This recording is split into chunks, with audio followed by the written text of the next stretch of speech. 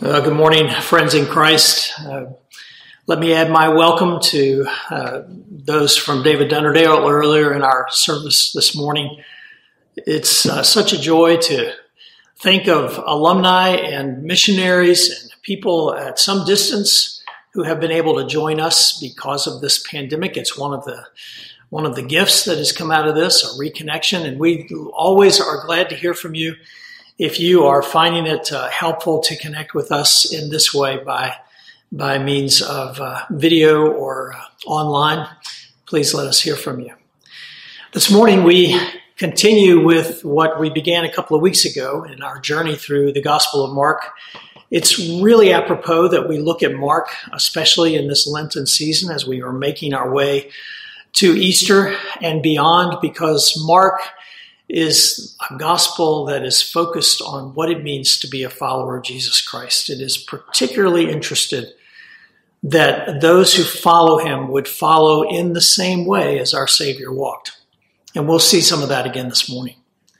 But listen now to the Word of God as it comes to us from the first chapter of the Gospel of Mark, beginning with the 21st verse. They, meaning Jesus and the disciples, went to Capernaum.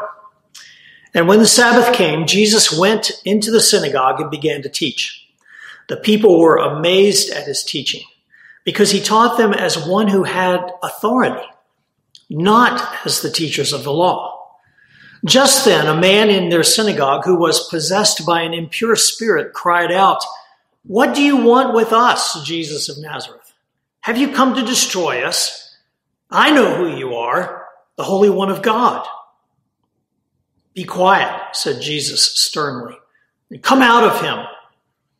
The impure spirit shook the man violently and came out of him with a shriek. The people were all so amazed that they asked each other, "What is this? A new teaching and with authority? He even gives orders to impure spirits and they obey him." And news about him spread quickly over the whole region of Galilee. And as soon as they left the synagogue, they went with James and John to the home of Simon, Peter, and Andrew.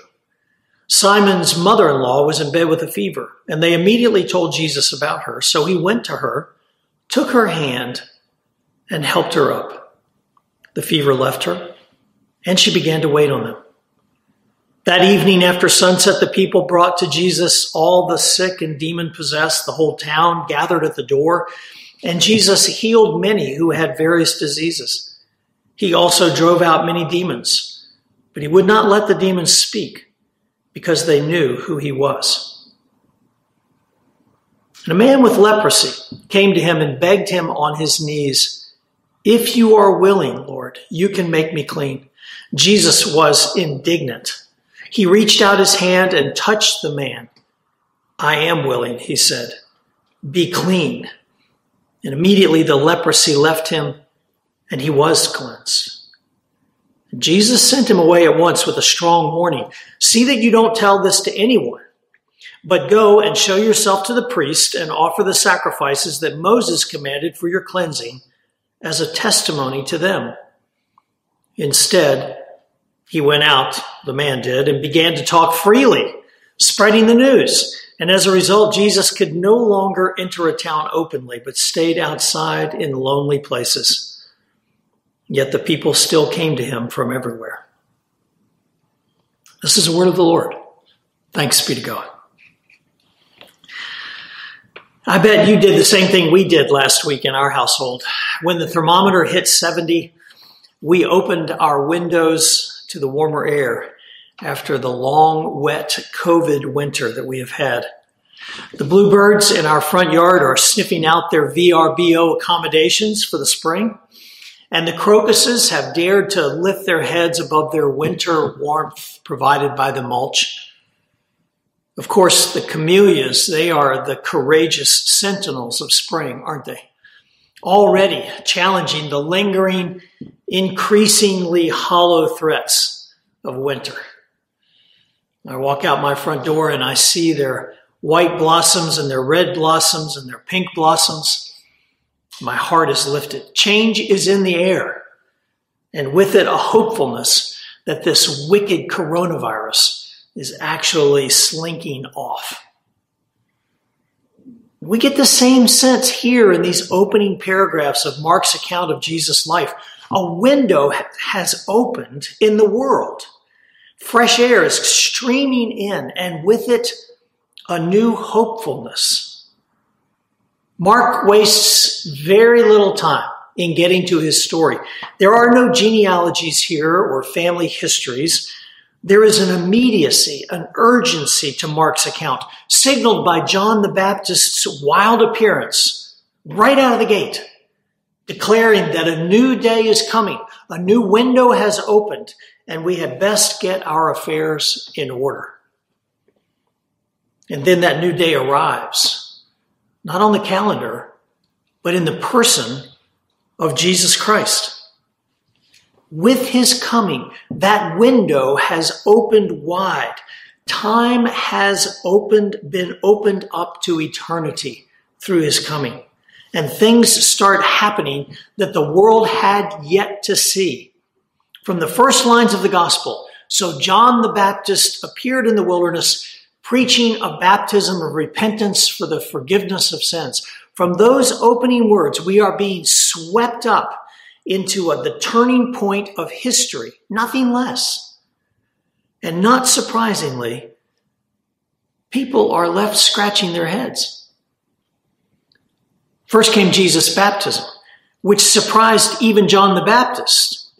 Here is the Son of God taking upon himself the sign of our fallen humanity. He is going down into the waters of baptism, identifying with fallen humanity, saying, even though I have no need of forgiveness myself, as the perfect human, the Son of God, nevertheless, I am identifying with you. I am coming to take your place. So much is signaled but unspoken in the baptism of Jesus. He's identifying with us in our own sinfulness and in our own rebellion. And then if you'll remember, there's a voice from heaven that gives the first hint that this is no ordinary Jew from Nazareth. The voice said, "You are my son, whom I love." And then Jesus speaks. And the first words out of his mouth, "Turn around," he says. "You are going in the wrong direction. The reign of God is breaking in. Line up your life with God's life." Mark then recounts the first in a series of miraculous healings, where we picked up the story this morning in 121. The first happens in the synagogue as Jesus is teaching on the Sabbath. A man possessed interrupts.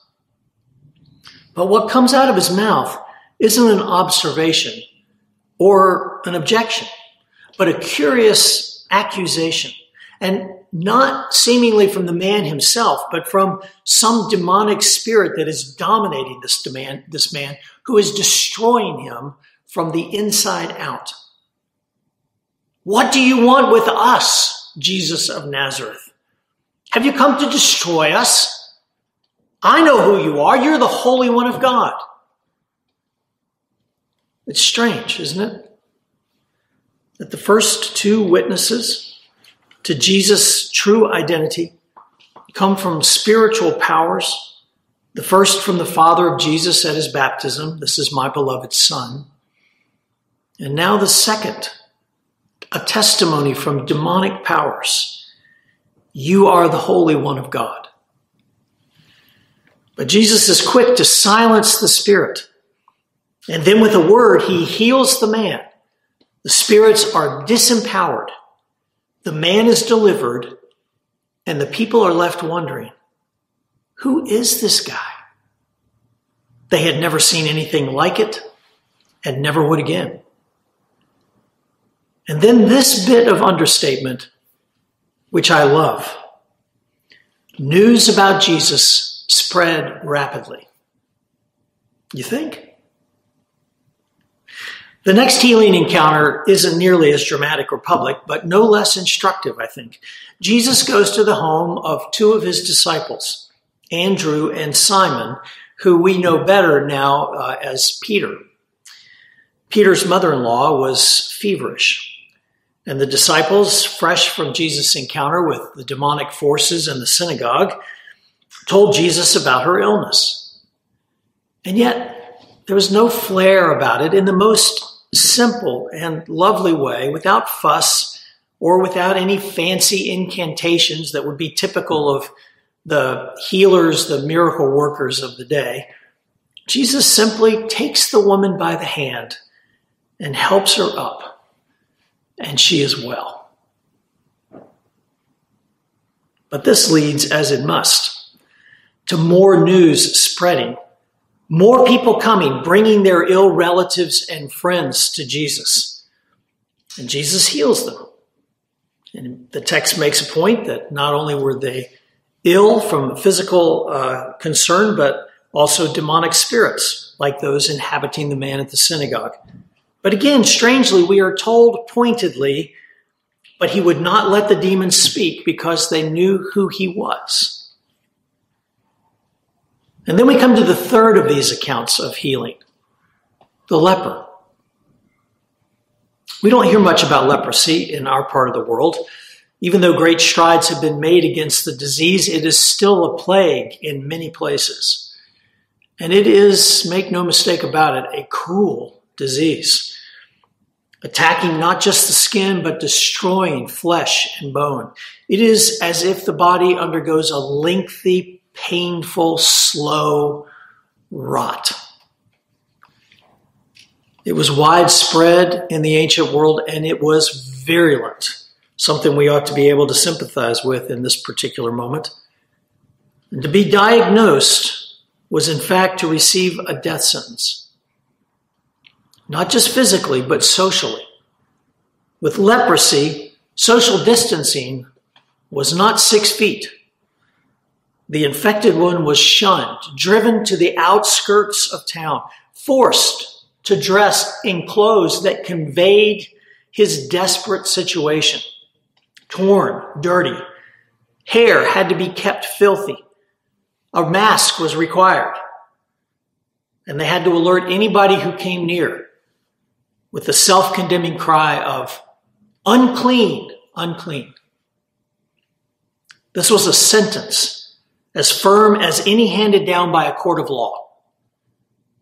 And it robbed the inflicted one of name, occupation, family, friends, and the ability to worship together. What does Jesus do? Well, he does the unthinkable. He doesn't simply stand back and pronounce a cure. With an angry rebuke, not of the man, but I think over the grief of our fallen world, he touches this pariah. He violates custom and law and common sense. He plays into the worst suspicions of those who witnessed the event. And to their amazement, the man was cleansed. But again, here we encounter Jesus' injunction to the man who was healed. Don't tell anybody. Of course, the man can't help himself. Didn't matter what Jesus would say to him. He was, just by his very example, going to be a witness to something having happened. He's been freed from a death sentence. And did Jesus actually think no one would notice, that the word wouldn't spread? Is he that naive? Here we have 3 encounters with spiritual and physical disease, 2 extraordinarily dramatic and 1 relatively commonplace, but private. I actually love the inclusion of this little paragraph about Peter's mother-in-law. Not only could it be a hint of Mark's primary source was Peter, which we think is very possible, but it also tells us something about Jesus and the kingdom. Even ordinary folk, common folk, can trust that they have a claim on the compassionate heart of God. And it also helps us to realize that every one of us, regardless of our place in the world, are in need of healing. But why this steady theme of silence from Jesus to the demonic powers, to the leper, and we will see it again and again in Mark's gospel? Why this caution? I think it springs from the fact that Jesus knows human beings. He knows that we are drawn to the dramatic, to the extraordinary. And he knows that because we are, we can actually be drawn aside from what's really going on. We can be distracted by distraction. We can lose sight of the deeper thread, the greater significance. And that is surely what's going on here in Jesus' mind. Jesus attempts to dampen down the news of those healing encounters as a reflection of his desire to say to the people, there's more going on here than you know. There's more going on here than meets the eye. In part, Jesus didn't want news of his messianic identity to spread because it would inevitably be misunderstood as a threat to Roman military might. Claims to messiahship, wherever they arose, invariably were cast by the Jews in political terms, expressed in the hope of throwing out the Roman occupiers. But Jesus was about more than military conquest. And Jesus also wanted to calm the enthusiasm around his healing power because he did not want to be confused with the many other miracle maxes, the many others in the ancient world who claimed to have, and in some cases exercised, healing powers. Again, there was much more going on than offering relief, even extraordinary relief, from the body's illnesses. There's much more going on. Jesus' healing ministry, as is hinted at in the first lines of our text this morning,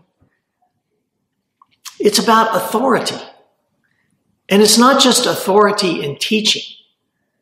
It's genuine authority over malign spiritual powers.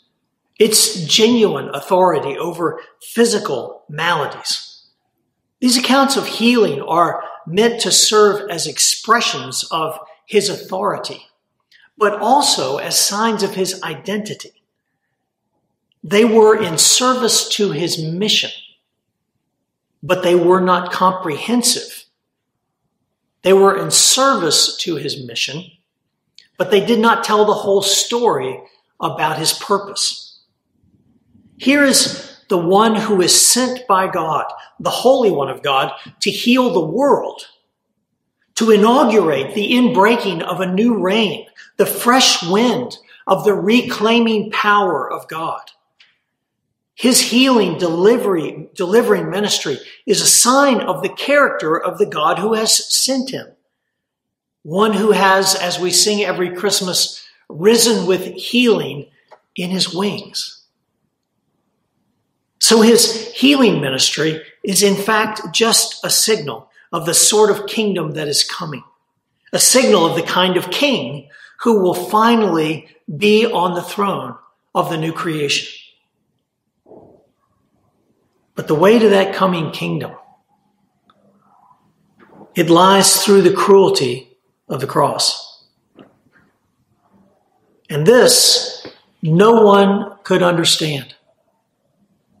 No one had the imagination to grasp a Messiah whose path to triumph lay through the apparent defeat of crucifixion. No one, not one, had the imagination for a loving God who refused simply to throw us back on ourselves and tell us to try harder to save ourselves. He instead would take the rebellion and bitterness of a fallen world into himself, as Christ was to do on the cross, and through resurrection, defeat with finality the suffering and captivity that would enslave us to our own destruction. And so he said to those he healed, shh. That was his way of saying, this isn't the whole story. Don't get ahead of yourself. Friends, the ways of God are not our ways. He understands that we are creatures, and we are right to scratch our heads, to express our lack of understanding at the way that he works in the world and in our lives. He is not intimidated by our questions. He's not put off by them. He understands that as children ask questions of incomprehension of their parents, so we ask our questions of our loving Heavenly Father. Because he knows that his ways are not our ways. And in fact, we do prefer success without suffering. We prefer triumph without trial. Every one of us. But God knows something that we are not always sure of. That in that way lies only the shallowest of victories.